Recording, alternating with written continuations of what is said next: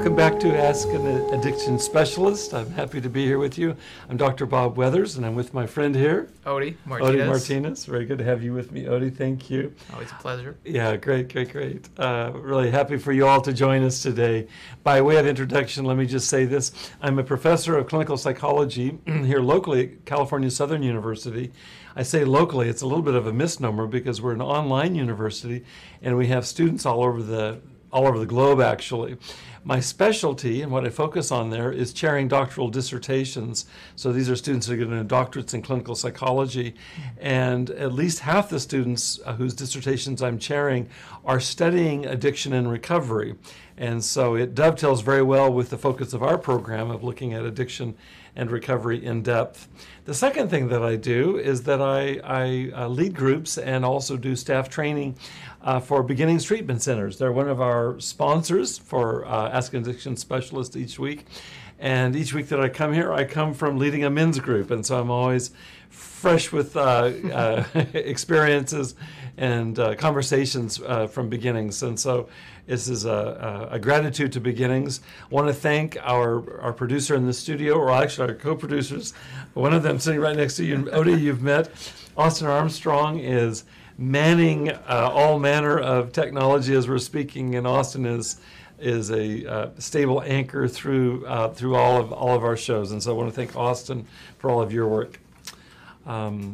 Just want to give a little bit of a context for today's conversation. Last week we had guests from the American Pharmacists Association, and they presented on what pharmacists are doing across the nation in terms of educating the public, particularly in light of the current opioid epidemic. Really appreciated their offering time to us and bringing their expertise, and really was just inspired by what they're doing. So I want to recommend, if you missed that show, to go back and look it up in our archives. And while I'm on that point, let me mention that you can archive, or you can view our archived videos in a number of different places. You can go to YouTube, Ask an Addiction Specialist, and they're all housed there. You can also go to beginningstreatmentcenters.com and look up podcasts, and they're all housed there as well, as along with other resources. And so there's multiple ways to review this. And today also you can access our show through the Facebook group, Ask an Addiction Specialist. So lots of options. You can also dialogue with us today live. And we have a guest who just said hello. Hello, Angela. I'm glad you're able to join us. That's wonderful. I know that Angela's traveling this weekend, so it's all the more meaningful that she's able to join us today. You're in the spirit of our dear friend Angela, you're welcome to share comments or questions as we go along. We'll have an exercise later today. I've shared this with Odie earlier, that will really invite your reflections and really encourage you to share, if you want to, with us in real time. And you can do that through the chat function on the Facebook group, also in YouTube. So there's multiple ways to communicate to us, and Austin will be the moderator. He'll let us know when you share something. So thank you very much for joining us. Very happy for you to be here. Before we dive into today's topic, the title is The Two Faces of Shame. I want to say a few words. Over the last 6 months or so, we've covered a lot of different topics, but they've kind of hovered and centered around a psychological perspective on addiction and recovery. And there's been a lot of conversation about the impact of shame and stigma on both active addiction as well as early recovery. And we've received a lot of feedback. There have been a lot of interactions here at Ask Addiction Specialist. Also, I've been able to give a number of presentations to different university groups, as well as different professional organizations, such as the American Pharmacists Association. And I've been able to kind of hone this material and also make it more concise. And my wish today, starting today, for the next number of weeks, is to create kind of bite-sized introductions to topics centering around this idea of unshaming. That is to say that if shame, and we'll talk more about all of this today, if shame is a problem in terms of it being part of what triggers addiction and also triggers relapse, and is also central to being addressed if recovery is to be sustained and successful, I'd like to create a series of podcast presentations that you can review almost in terms of a home study course if you want to. So I'll be giving an exercise today. I'll actually provide a number of exercises that we won't pause long enough during our presentation for you to take 5, 10, or 15 minutes to respond, but you have access to this video as well as those at previous. But from these henceforth, I'll be interspersing our presentations with exercises that on your own, that's what I mean by home study, you can review the material in the videos as well as do the exercises. And what we'll do is we'll begin to build up kind of brick by brick I think a very skillful means for dealing with one of the central impediments to recovery, which is shame. So welcome to the honed, streamlined home study course of Unshaming, sponsored by Ask an Addiction Specialist. Again, let me mention that I want to invite you to feel free to submit questions as we go along. And here we go. To start with, let's just discuss right out of the starting gate that shame is understood as the most stressful human emotion. And let me just plot why that's important, is that since the number one trigger for relapse to addiction is stress, it's important that we find ways to manage stress. In fact, that was the topic of today's group that I led with the men at Beginnings Treatment Center. These are men who by definition are all in early recovery. And I wrote on the board, Stress Management 101. Here we are.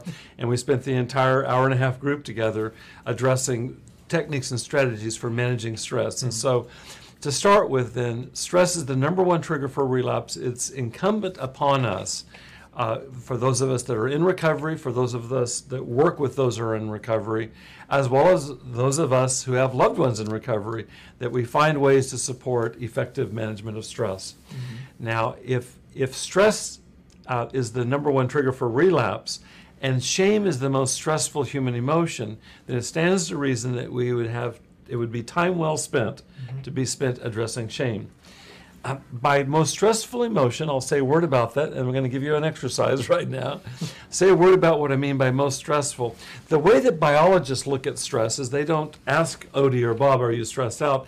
They'll actually do a chemical analysis of our bloodstream, of our neurotransmitters, et cetera, of our hormone levels, and examine our stress just purely biologically, purely in a laboratory kind of way. There are true stress hormones that are associated with studies on shame, studies on how you evaluate how major the stress is. Those two stress hormones, one we know of, most of us know of adrenaline, and the second one is cortisol. And the studies that I'm talking about looked at 200 studies, in fact, of what kicks up our cortisol level, our stress hormone level, the highest, and it was stress. It was shame. It was shame that kicked it up the highest. I'm reminded of a client that I saw years ago, a nurse who said something that strikes me as very true. She says, Bob, none of us can barbecue in our own adrenaline, at least for very long. Yeah. And you might as well add to that cortisol.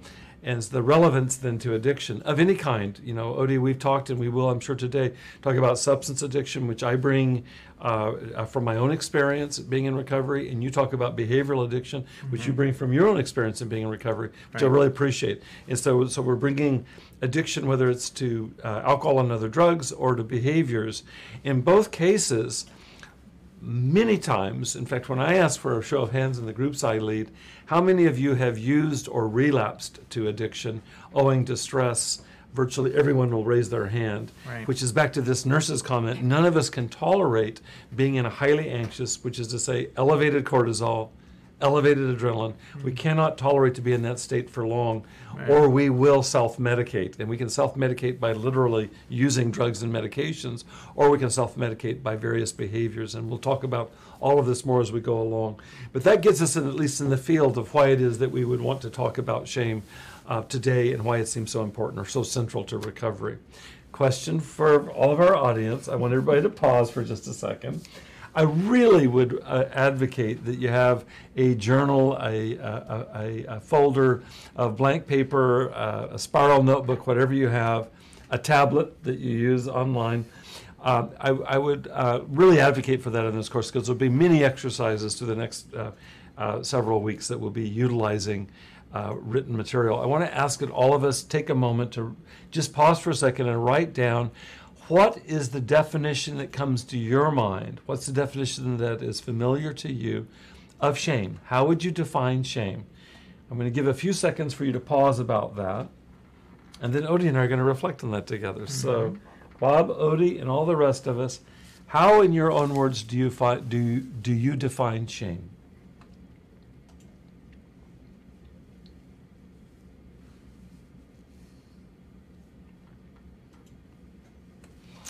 I'll get to a more technical definition, the way that psychology defines shame, as well as the way that these research studies that I just discussed define shame. But before I do that, let's have a conversation, Odie. So when you think of shame, what comes to your mind? What's the definition that comes to your mind? The definition for me that comes to mind, and I've shared before in previous podcasts, is just wanting to hide and go inside my shell, like a turtle, you know. Yeah. And somebody, this is just an example, somebody saying something to me in a negative light, and me feeling like that's who I am. You know, not necessarily, oh, that's just their opinion, but that's who I am. Yeah. Because somebody that I care about put that label. Yeah, that's my definition. Yeah. My guess is your definition resonates for a lot of our viewers today. And each one of us will have a slightly different way of putting it, slightly different shading, but I think that Odie's cut right to the heart of it there.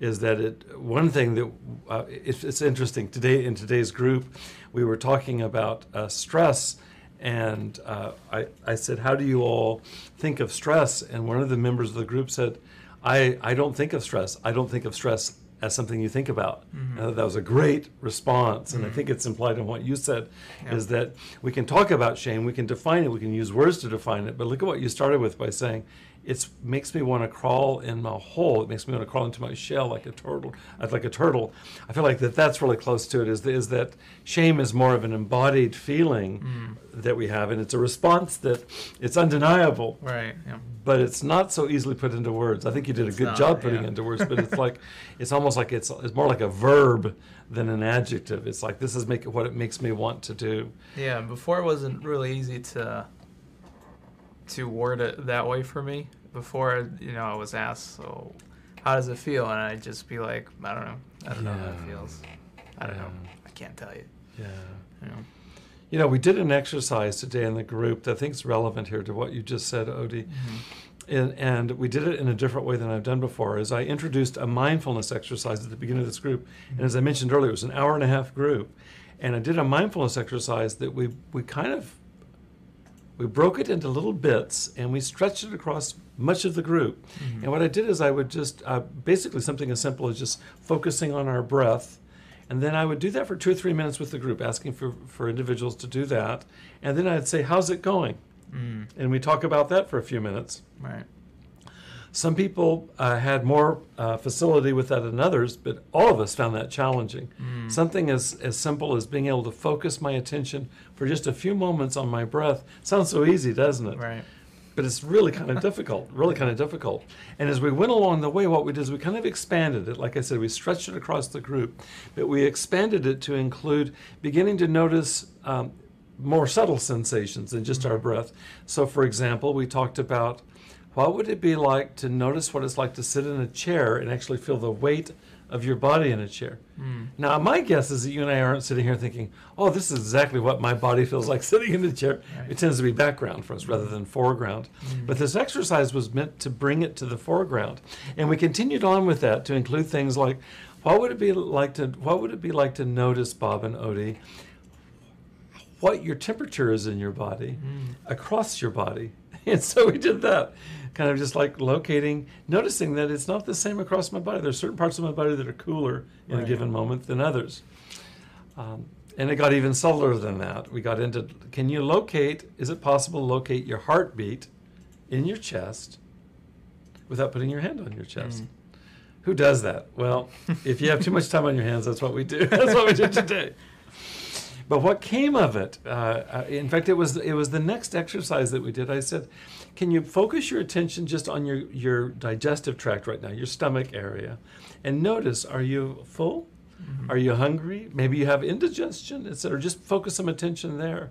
And what was interesting, the conversation that came of that, and it came right after we did that exercise, is that a few different people in the group noted that, I'm noticing stuff I never pay any attention to. Mm. And in fact, I'm stressed out right now, and I notice it in my gut area, and I rarely am aware of it. Mm. And so then one individual shared, I get stressed out at work, and when I come home from work, it actually takes me a couple of hours to realize I've been stressed out at work. Mm. In other words, stress becomes background. It's almost like invisible. Yeah. Well, I think the same thing with shame, is that these things that we're talking about are not necessarily obvious to us. And I think especially as men, that we're less inclined to pay attention to feelings sometimes in terms of the way that we're raised than women are. And especially vulnerable feelings like shame. The last thing I want to share with you is that right now I want to crawl into a shell. Right. That seems like a very unmanly thing to do. And so I know, being raised as a guy and you as a guy, that we've been socialized to be tough and not vulnerable. And so especially to be able to notice feelings, much less to name them, is difficult to do. Yeah. So we start off by locating shame as something that's slippery, that's tricky to get a hold of, and that it's more of a feeling than a concept. Mm-hmm. I want to shift and talk about shame from a conceptual perspective, but we'll tie it back into behavior. In fact, we'll do further exercises. The next slide suggests this, is that the studies that have been done on high cortisol break down shame into two categories. One is it represents a threat to social acceptance, very much tied into what Odie shared. Right. Odie said, I feel like I'm being criticized for something I am, and I want to crawl into a hole. That would be a threat to, am I going to lose? Are you going to reject me? Are you going to judge me? Yeah. And so that definitely is a significant part of shame, is the threat to you liking me, you accepting me, you not judging me. And then there's a second part, there's a second threat, and that threat is to self-esteem. And what I want to talk about in just a moment is how related those two things are. But when I say a threat to self-esteem, that would be, if I use Odie's example, that would be somebody making a judgment about you as who you are, and that you go away from that doubting yourself. That'd be an example of it's gotten under your skin. That's the term that we use, where it's gotten under your skin. Now you're reflecting on it, and now you're not feeling so good about yourself. You're doubting your own worth, let's say.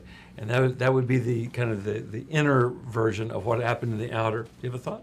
Yeah, I was thinking that's pretty much thinking to yourself, correct me if I'm wrong, but like maybe going away from a situation where something like that happened, and then saying to yourself, no, that can't be right, they're wrong, and then slowly, like you said, thinking about it and saying, well, this happened before, so maybe they have a point. Yeah. Is that what you're Yeah, that's good. No, that's really good. Okay. That's really good. So you might even go away from a situation and say, no, that's their mistake. They don't really see me. That's like a distorted view. Right. But given time to ruminate on it, and like you said, to reflect on the facts of the situation, it's possible that we'd be won over to that position, which would be a position of where now it's no longer that person or those individuals judging me. It's me judging me. Right. I'm just a person who, whatever comes after that. And in the context of shame, it's never complimentary. Right.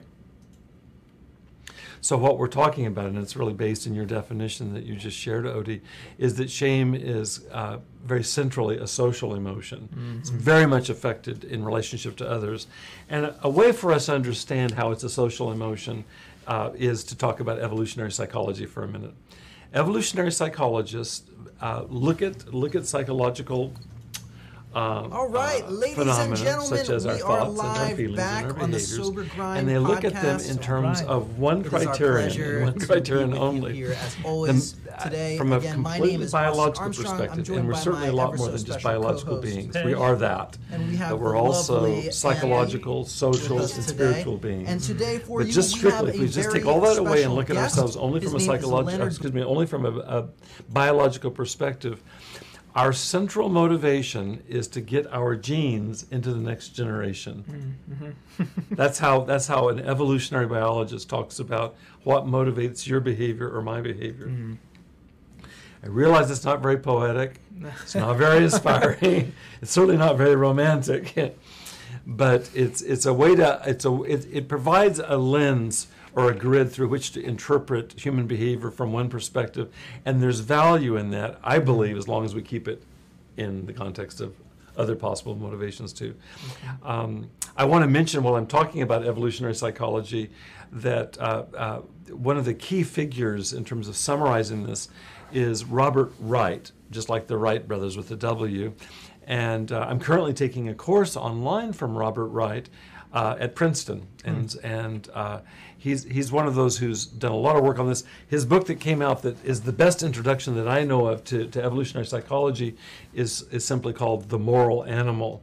And what he gets out there is this kind of strange thing is that you and I are both animals from a biological perspective, but we also have moralities, unless we're just less than animals. And it brings together this idea of being animals and being moral at the same time. And I think Robert Wright does a fantastic job of unpacking that. The current course I'm taking and his most recent book examines mindfulness and meditation animal practices, which we talk a lot about here. Related to addiction and recovery. He talks about those from an evolutionary perspective in a way that's really quite insightful and revealing. I want to pause for just a second because I see out of the corner of my eye that somebody's got a comment on the screen, and it's right behind a pillar, so I'm going to go back and forth until I can read it, okay? Okay, here we go. We're good. It helps to understand how shame is part of a deeper drive for acceptance, which we talk a lot about, even though it is so detrimental. That's a very astute comment. He talks about those from an understand how shame is part of a deeper drive for acceptance, even though it is so detrimental. It's funny that you would say that. I'll continue in just a second. Is that from an evolutionary perspective, in fact, we're going to talk more about that, shame serves great value from an evolutionary perspective, as long as we don't get stuck in it. And we so oftentimes do get stuck in it. Enough so that in the context of our podcast series here, we've been using the term shame in a very specific way, talking about it as being toxic. Even though we'll talk more about that in just a few minutes. But let me continue with the comments.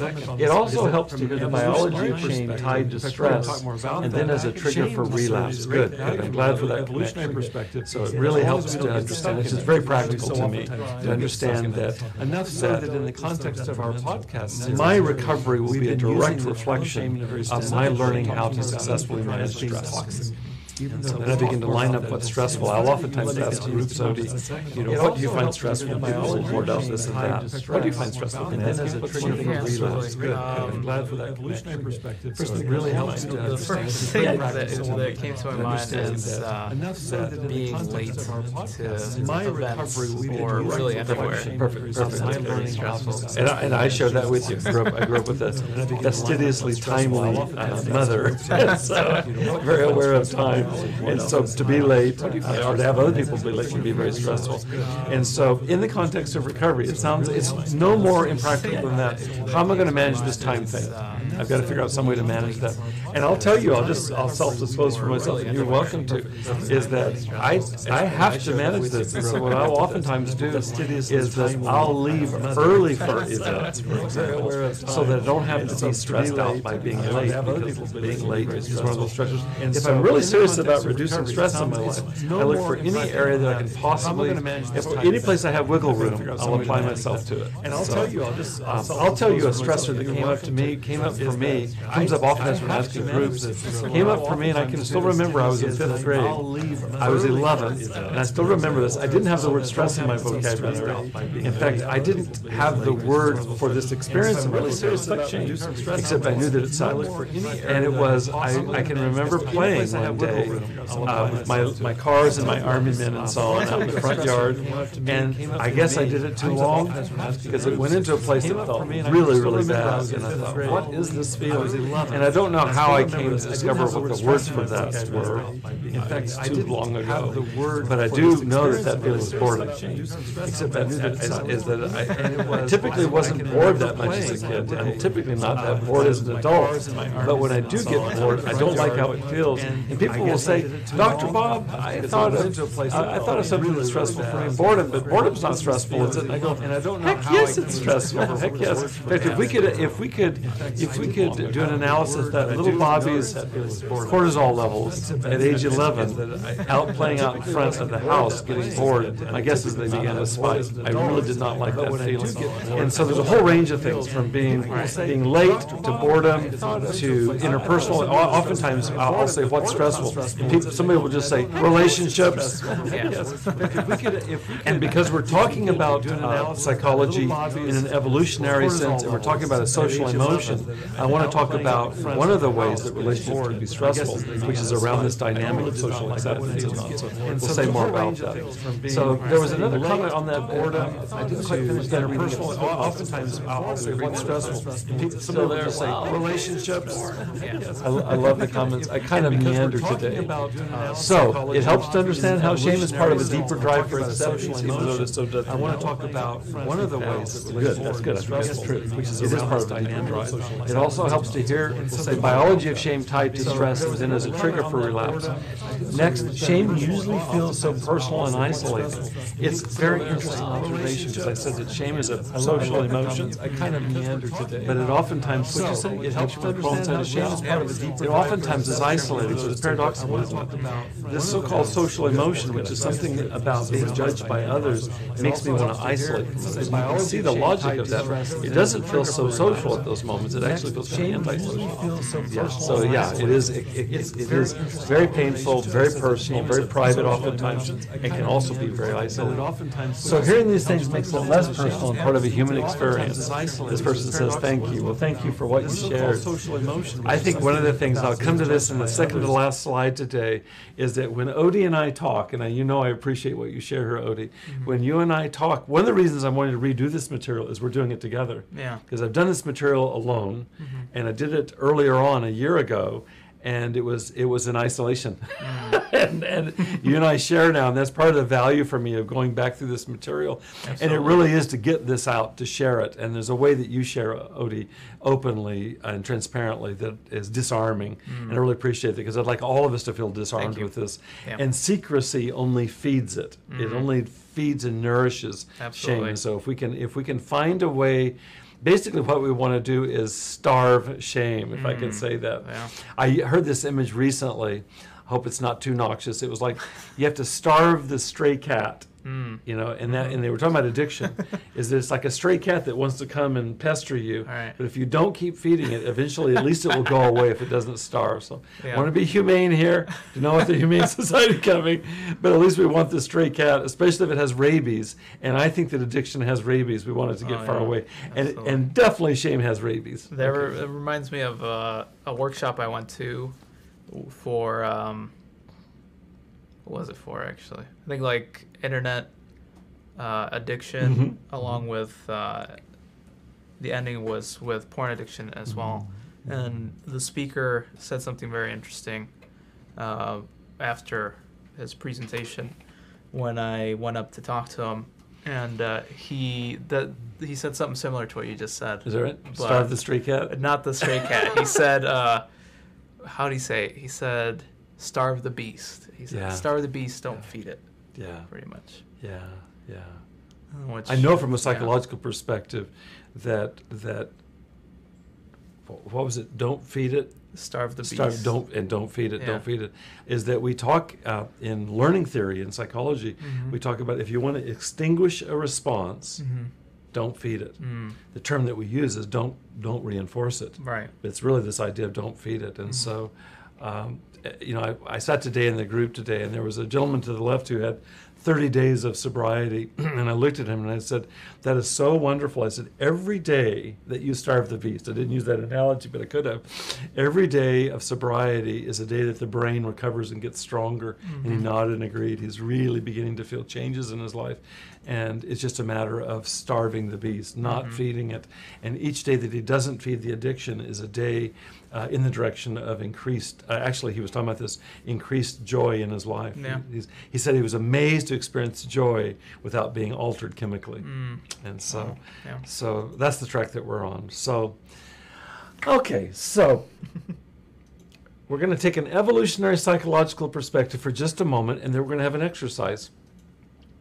How would a threat to social acceptance, from an evolutionary perspective, why would that be associated with so much stress? Why would it matter to me if you accept me? Why would it matter to you if I accept you? Looking at it from this idea of an evolutionary perspective or a biological perspective, which is to say, natural selection favors your passing your genes on to the next generation if you stay connected socially. Why would that be the case? Do you have any thoughts about that? Why are we social beings? Why does it matter if you accept me or not? Well, through the lens of Through that lens, that's really the determining factor of whether you proceed into the next generation. So you have to put on a mask, pretty much, or not put on a mask, but be yourself for the most part. But I think it's very difficult to be yourself, for the social acceptance part of it. You're actually prefiguring an image that I have at the very end of our presentation that shows a woman pulling a mask off.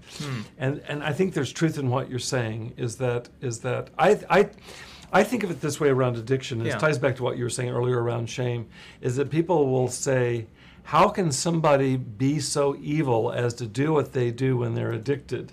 And my own view is that people, first of all, do evil things when they're addicted, and they do them as a function of what addiction does to the brain. And I'm coming from a psychological perspective for sure, but I have no doubt about that. And so the idea that I would take off any kind of social concern for you, any kind of moral scruples, I'm going to say take off that mask so you can see the real me. And people will say, well, it doesn't, and I've heard people say this, doesn't addiction show the real Odie or the real Bob? And I would say this, no, actually what it shows is it shows what happens if you take away Odie's frontal cortex, or if you take away Bob's frontal cortex. So what you have is you have midbrain, which is a very primitive part of the brain that's really governed by fight, flight, or freeze. And it will take whatever it wants. It's completely egocentric. I don't think of that as being the real Odie. I don't think that's being a real Bob, because you have all these other parts. And so I think what you were talking about is mask right now. We have multiple layers, and we'll look at this image later. If you take off one of these layers, like addiction does to us, you'll end up with somebody that's a distortion of who you are. And you know that personally, and I certainly know it as a function of addiction. But I would hesitate to say that's the real Odie or the real Bob. And so we live in a social context, which is the social contract, is you're not going to do that stuff. I'm going to be able to count on you, be able to trust you, be able to rely on you. Among other things, there's strength in numbers. If Odie and Bob hang together on the prairie, we have a better chance of surviving than if we're separated.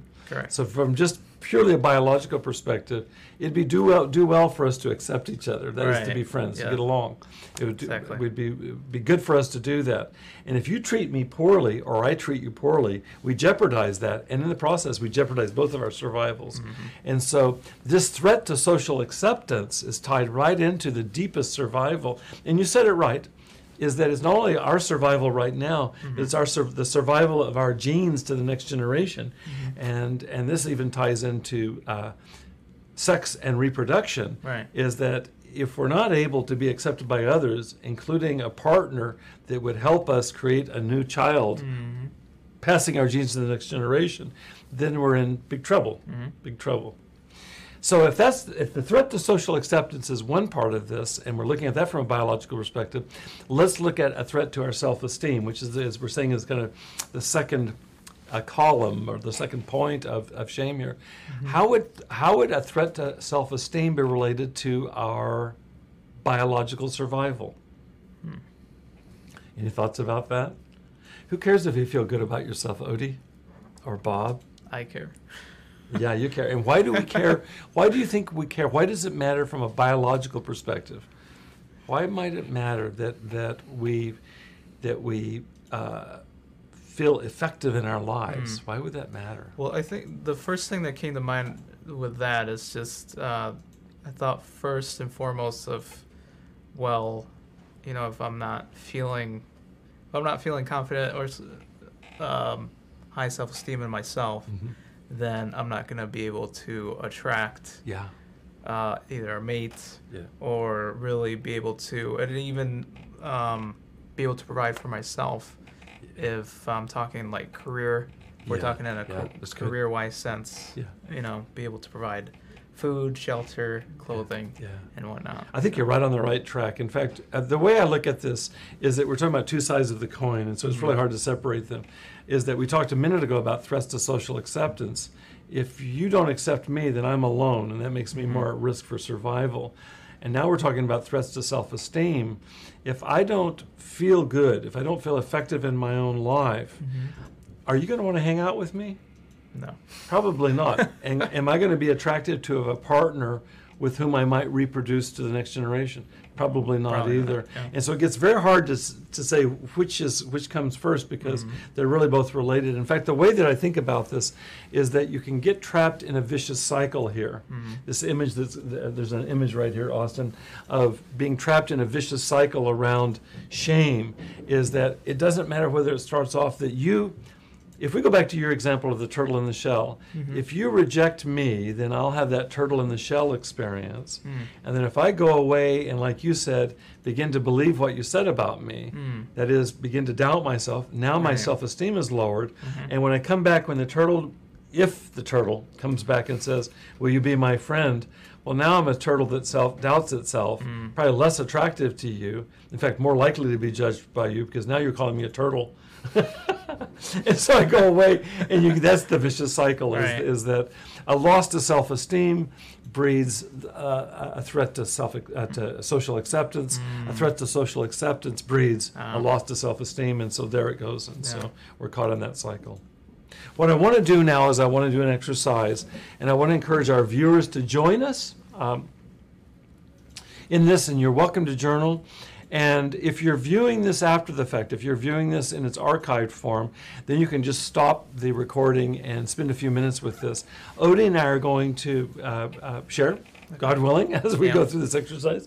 But want to give you time to do that, and encourage you, if you're watching live today, after our show today, to just reflect a bit in your own journaling. It'll help deepen the material. In fact, I'm going to finish up today to talk about how and why it's valuable for us to write things down and talk the way that we're talking.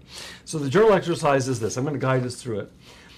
The first piece we're going to look at is a threat to social acceptance. And so what I want to ask us to do is to think of a time, Odie, I'll think of a time as well, a time where that's been imperiled, where my social connection has been jeopardized. And so to locate that to begin with, to think of an example that you'd be willing to share, I've been thinking about this, and there's one I'm willing to share. Do you have something? Okay. What I want to do is I'll talk through it, and this will be a model for what you can do on your own at home, okay? It's very simple. I just want to look at what happened, summarize what happened, and then how did it feel? We're going to look at those two things. What happened and how did it feel? And so if you can just summarize briefly what happened and how it felt to you, that'll give us a start. And then we're going to take it deeper. Okay, Okay, I'll try to summarize it. Okay. Yeah. I think it was sixth or fifth grade. There was this girl in my class that I liked, and I told somebody that I wasn't really friends with, a guy, but really wasn't friends with. I shared with him, I opened up to him and said, hey, I'm thinking about asking this girl to, and there was this thing that was going on like a week.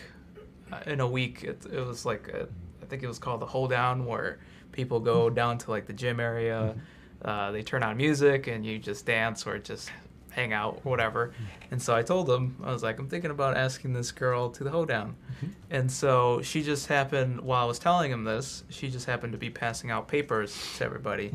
And she was right next to us. And he just thought it was a good idea to be like, hey, he wants to ask you out to the hoedown.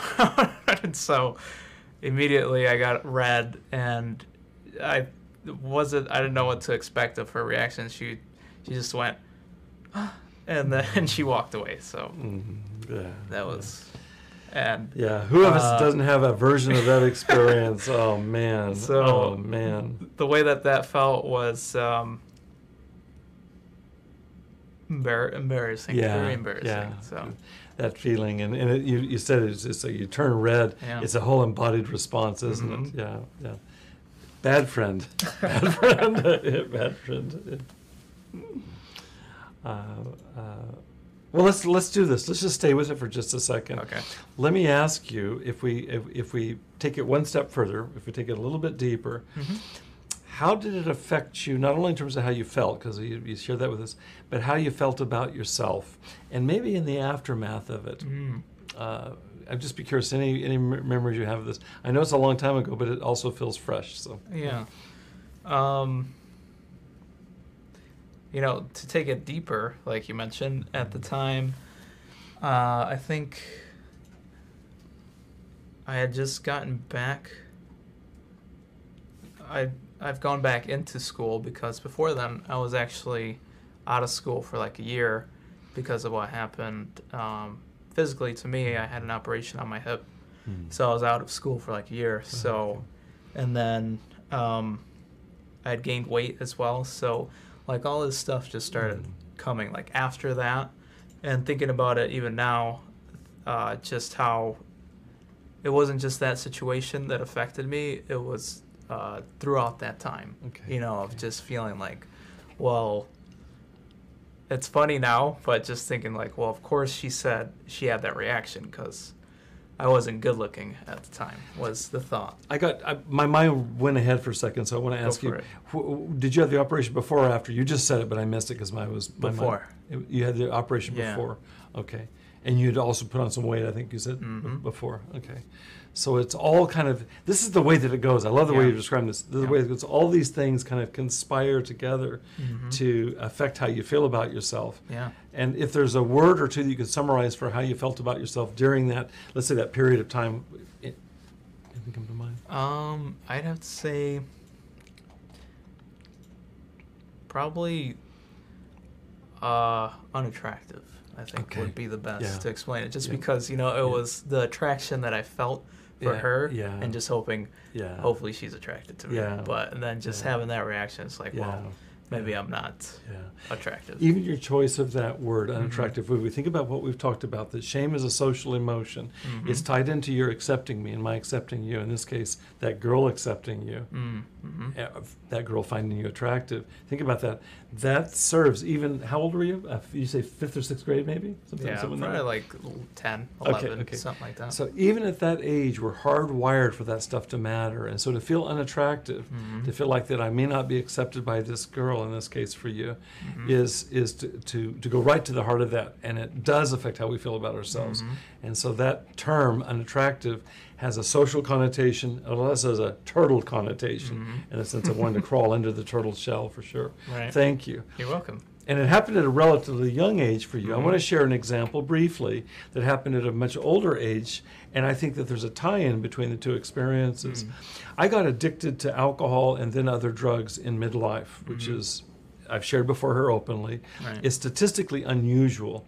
I mentioned here in our podcast that I work a lot with young men and women who are in early recovery from addiction. That's more typically the course. Oftentimes, I think if there's a modal experience of those I work with, many of them started using when they were 12 or 13 or 14, not much older than you were at this age, begin using.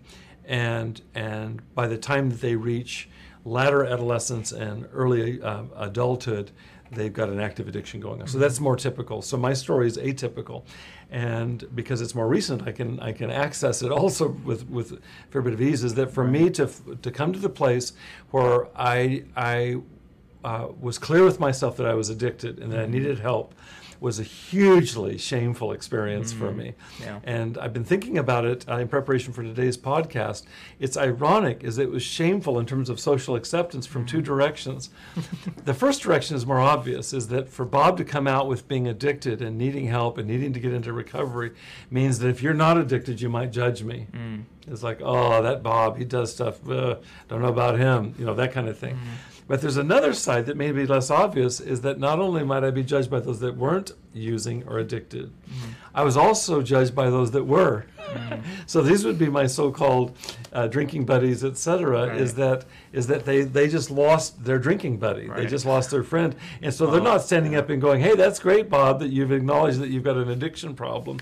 And honestly, also to really own this, is that there was a sense of failure because I had friends that were able to so-called party that didn't seem like it got the best of them, and I got swamped by addiction. And so there was a way that I failed. I failed as a partier, Right. and then for people that don't party, I failed because I ever did party, and I partied to extremes. So, for me, there was very much, from all angles, kind of across the board, a threat to social acceptance, which is not to say that everybody rejected me, but I fear that everybody did. And then this gets back to what you shared earlier in terms of the turtle. I actually did get judged by and rejected, and I experienced significant loss as a function of my addiction, but it wasn't across the board. But it didn't matter because I got to where I thought everybody was judging me that way, and then the worst of it is I started judging myself that way. Do you remember how you talked about this? Is that now that you buy it, that what people say that this is who Odie is, Right. I got to, this is who Bob is, Yeah. and everybody could leave, and I would judge myself that way. This is who I am to myself. Yeah. That was the worst of it for me. And so it moved from addiction to feeling embarrassed or ashamed of that in public, to feeling judgment, then to internalizing that. And it led then, this is where you get this full circle, this kind of this vicious cycle. It led to loss of social acceptance, to feeling awful about myself. And the truth is it was reinforcing because now I was depressed. I was depressed and I was in early recovery. So I was experiencing those early symptoms of recovery, which are not pleasant for anybody. Right. And didn't make me fun to be around, made me unattractive, to use your word, Yeah. deeply unattractive. And so this story that I'm sharing is in that way not unrelated to yours. In Yeah, fact, there's a way It's a way that they you were connect. 10 or 11 or 12. You're not so young. I mean, it sounds crazy to say this. You're not so young that if you'd been exposed to pot, let's say, if you'd had friends that could turn you on to smoking weed, and I've had clients who had family members that said, here, just have a little shot of this alcohol. If you could have had that and experienced relief from this feeling, that could have been one of those pivot points for you in your life. So the fact is that these unpleasant feelings, if we can find a way to self-medicate, virtually at any age we may do it. Certainly by the time that we're in adolescence and we're much more vulnerable to peer pressure, Right. to people saying, here, smoke this, drink this, then we can be well on our way to this self-medicating that starts off benignly. I feel so much better. I don't feel so bad about the girl saying whatever she did because now I'm a little bit buzzed. But then when that becomes like habitual, in fact, anytime I'm not buzzed, I don't feel good about myself. Anytime I'm not altered, I don't feel attractive. That's one of the places that addiction can sink in its talons. Does that make sense? Yeah, that makes sense. I had a question that came to mind while you were speaking, because you brought up self-medicating, and I guess the question would be, is it possible to self-medicate oneself with what's the best way to say this? Negative talk, self-talk, negative self-talk, I guess would be the best way. Is there a way that somebody that can use that to self-medicate for a certain situation? I think so. Let me see if this helps to answer it. Yeah. I'll come in an indirect way.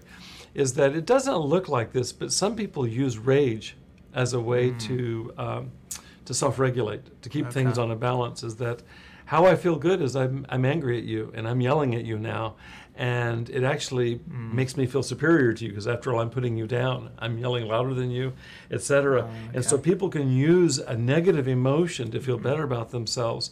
And to your point, which is feeling bad about myself, the first thought that comes to my mind, and some of our viewers may have other thoughts, and you may have other thoughts here too, is that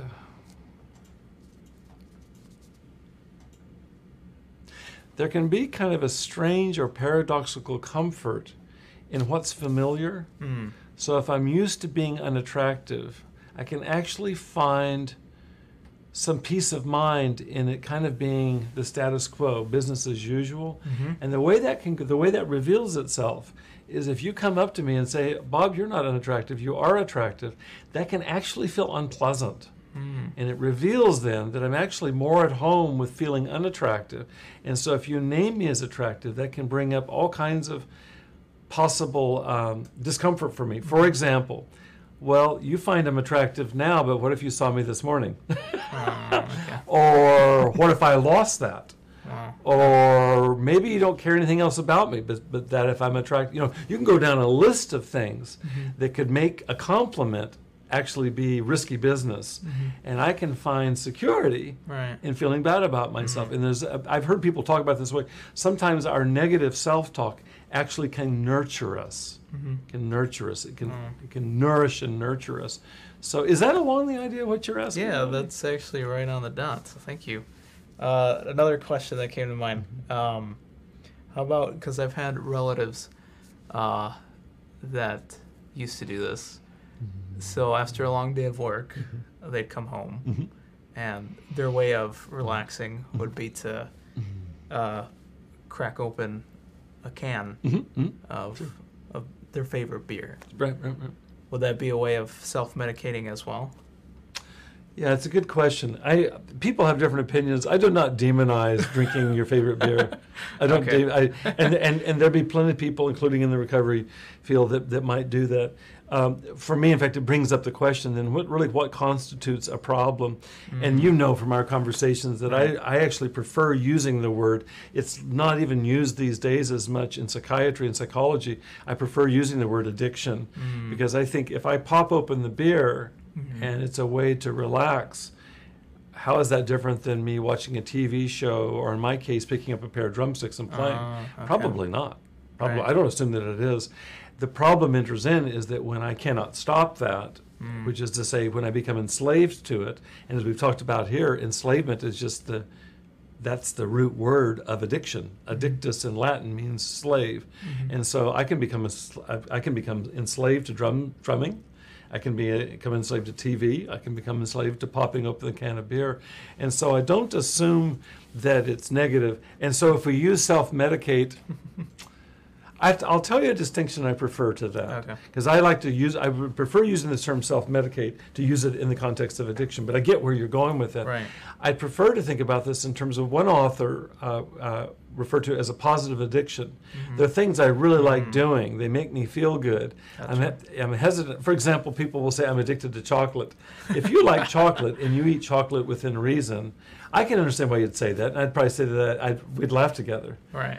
But I don't technically believe you're addicted to chocolate. Now, if you are going through one bar of chocolate after another and can't stop, and you're doing that at the expense of your health and regulating your emotions because you're sugar, et cetera, like that, then we can talk about addiction. Then we can talk about self-medication. But I don't assume that in terms of general discourse, that would involve self-medication. Gotcha. It does bring up a memory for me, and I'll share it.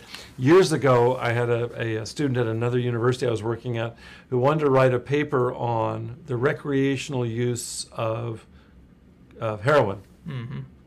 And you like the look in your face. I was like, that's a thing? Yeah, that is a thing. That is a thing. And she was talking about the non-addictive recreational use of heroin. She referred in her paper to chipping was the idea, where you just take a little heroin just to kind of like take the edge off. And that would be a more controversial stance, okay? and I could go more technically into this just to suggest that the difference between chocolate and heroin is major. Yeah, that's pretty. Can we just say that? In terms of the way that it affects one's brain. Let's not even talk about dopamine levels. Austin over here is going, I don't know, I'm just weighing it like that. So let's put it this way. If my normal dopamine level is at a 1, which means right now just being alert and being in this conversation, which we're enjoying, we're at a 1. Right. The research that's been done, in fact, it's been done up the way in UCLA, is that something as powerful as sexual orgasm doubles that to a level of 2. And you can reference your own experience. That's a very powerful doubling of that. And they're looking just strictly at the dopamine release in the brain, which is associated with the experience of reward or pleasure, is that chocolate's probably somewhere in the zone of 1.5, and I'm being very generous to chocolate, okay? You introduce heroin into it, it's 10 times the amount of dopamine as our resting level. There's no comparison between chocolate in that case and heroin. And so the idea of let's have a little chunk of chocolate, let's have a little chunk of heroin would be extremely hard to defend, it seems like to me, from a just pure brain science kind of perspective. Okay, so good questions. I love your questions. There's a question or a comment that's come in. This person's agreeing with Odie. Negative self-talk is less painful to me than someone else judging me. Very good observation. Thank you. That's a piece that I missed. I really like that. Yeah. I can remember as a boy, I would preempt other people judging me by doing that myself first. I can still remember that was a conscious strategy for me, and I did it with my guy friends. It's not something I announced because it would not be something you would announce, but I can remember that I would be willing to kind of fall on my own sword, so to speak, so as to avoid you criticizing me. I would do that myself. And this is on the continuum with that, where that's another way that I can be in charge of negative self-talk. And as I'm saying in my own case, I can also possibly preempt your criticism by doing that.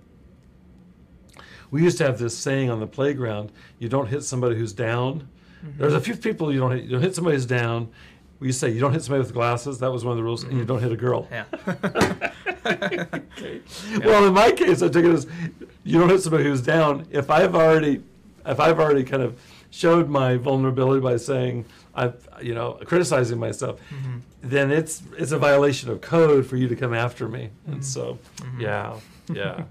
guys, we're going to wrap up for today. And I promised this image, and it's tied into something that Odie shared earlier. The image is, we've been talking about the two faces of shame. Threats to social acceptance on the one hand, threats to self-esteem, and how they're inseparable from one another. And this image reminds me of the image you talked about, is that there's who we are, and then we take that mask off, that there's two faces of shame, and that there's the public side of shame, the face gets red.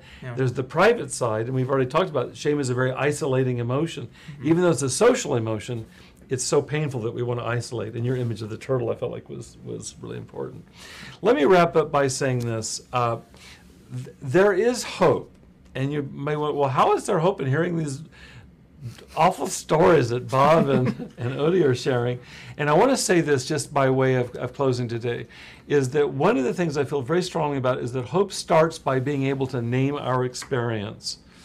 And so that the way that this last individual was able to name the fact that negative self-talk is actually less onerous than having somebody criticize this person, that's naming it. And by our ability to give words to something, we're halfway to a new place. And I'll say what I mean by that in terms of the brain, is that shame is really rooted in the emotional center of the brain, which is located between our ears, and it's very much connected to a fight, flight, or freeze reaction.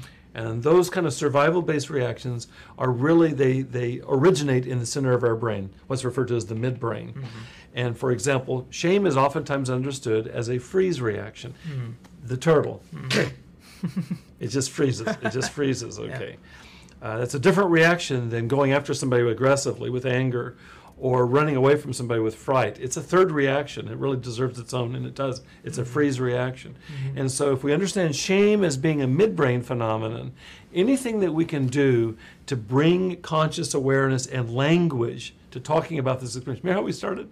It's very hard to talk about shame or how to define it. And yet, look at what we've done. You've remembered examples of it. We've talked about it. We've unpacked it. We've defined it. We've analyzed it, sliced it this way and that way and so on. That doesn't do away with shame, but what that does is that gives us tools to deal with shame. And so if we can move shame from being a midbrain phenomenon to being available to the executive function of the brain, which is located primarily in the frontal cortex, then we're doing something important. And it's perfectly analogous to what happens in addiction, in active addiction. If you're addicted to behaviors, if you're addicted to substances, by definition, addiction is what's referred to as a hypofrontal phenomenon. Hypofrontality is this. Hypo means underneath. Hypodermis is underneath your skin. Hypofrontal means underneath your frontal lobes. And so what happens in active addiction, if you hook up my brain and your brain in any kind of addictive behavior, they will look very similar. Doesn't matter what the behavior is and how they'll look similar, is the frontal cortex, which is the executive part of our brain that makes decisions, weighs consequences, acts morally, cares about others. All of that stuff is a function of the frontal cortex, and in active addiction, the frontal cortex goes dark. If you do a brain scan, it's dark. What's lit up is the center of the brain, which are the addiction, the pleasure centers, the reward circuitry of the brain is all in the midbrain. And so I think not only does our talking about this involve a major step forward in terms of addressing shame, it's also exactly what needs to be happen if we're going to really successfully recover. So you have to find words for our experiences and then tie our behaviors into those clear concepts. And so I do feel like there's hope. And even though we've talked about some painful experiences today for sure, it begins to give us a shared vocabulary. And that's really my wish for this series moving forward. Odie and I will be sharing each week, commenting together on various aspects of addiction and recovery, talking about psychological phenomena, centering around shame as a metaphor for the most stressful experiences that we have that are intimately related to addiction. And as we begin to refine and expand that vocabulary, it gives us strength. One author puts it this way, is that good ideas are psychoactive. They actually change our lives, good thinking. I think of shame as being paralyzing. It paralyzes our thoughts. When you're in that turtle place, you're like a deer in the headlights, not to mix metaphors, but we are. Turtle in the headlights. There's nothing worse than being a turtle in the headlights, and we all know that experience. So anything that we can do to move back into gaining some control over that, and I think good information, it can actually free us up from the paralyzed turtle in the headlights. And so that's where we're aiming. In that spirit, next week's podcast will be addressing two other concepts, and we'll be comparing them together and going deep into them. We'll be looking at shame versus guilt next week, and clear definitions here will be very helpful to us as we continue to expand forward. We'll have a guest in our session next week. Occasionally we bring in guests, and I'll be dialoguing with Bruce, who'll be joining us next week. So I hope you'll come back then. Okay. If you have any final questions, feel free to write me. Austin's going to bring up my website address, and you can email me from that website address, just drbobweathers.com. You can also reach out to Austin directly through the Facebook group or through YouTube. If you have any questions for Odie and me, feel free to write those. I want to thank you for your participation today. I wish you safe travels through this week all, and we'll see you next week. Take care. Bye-bye for now.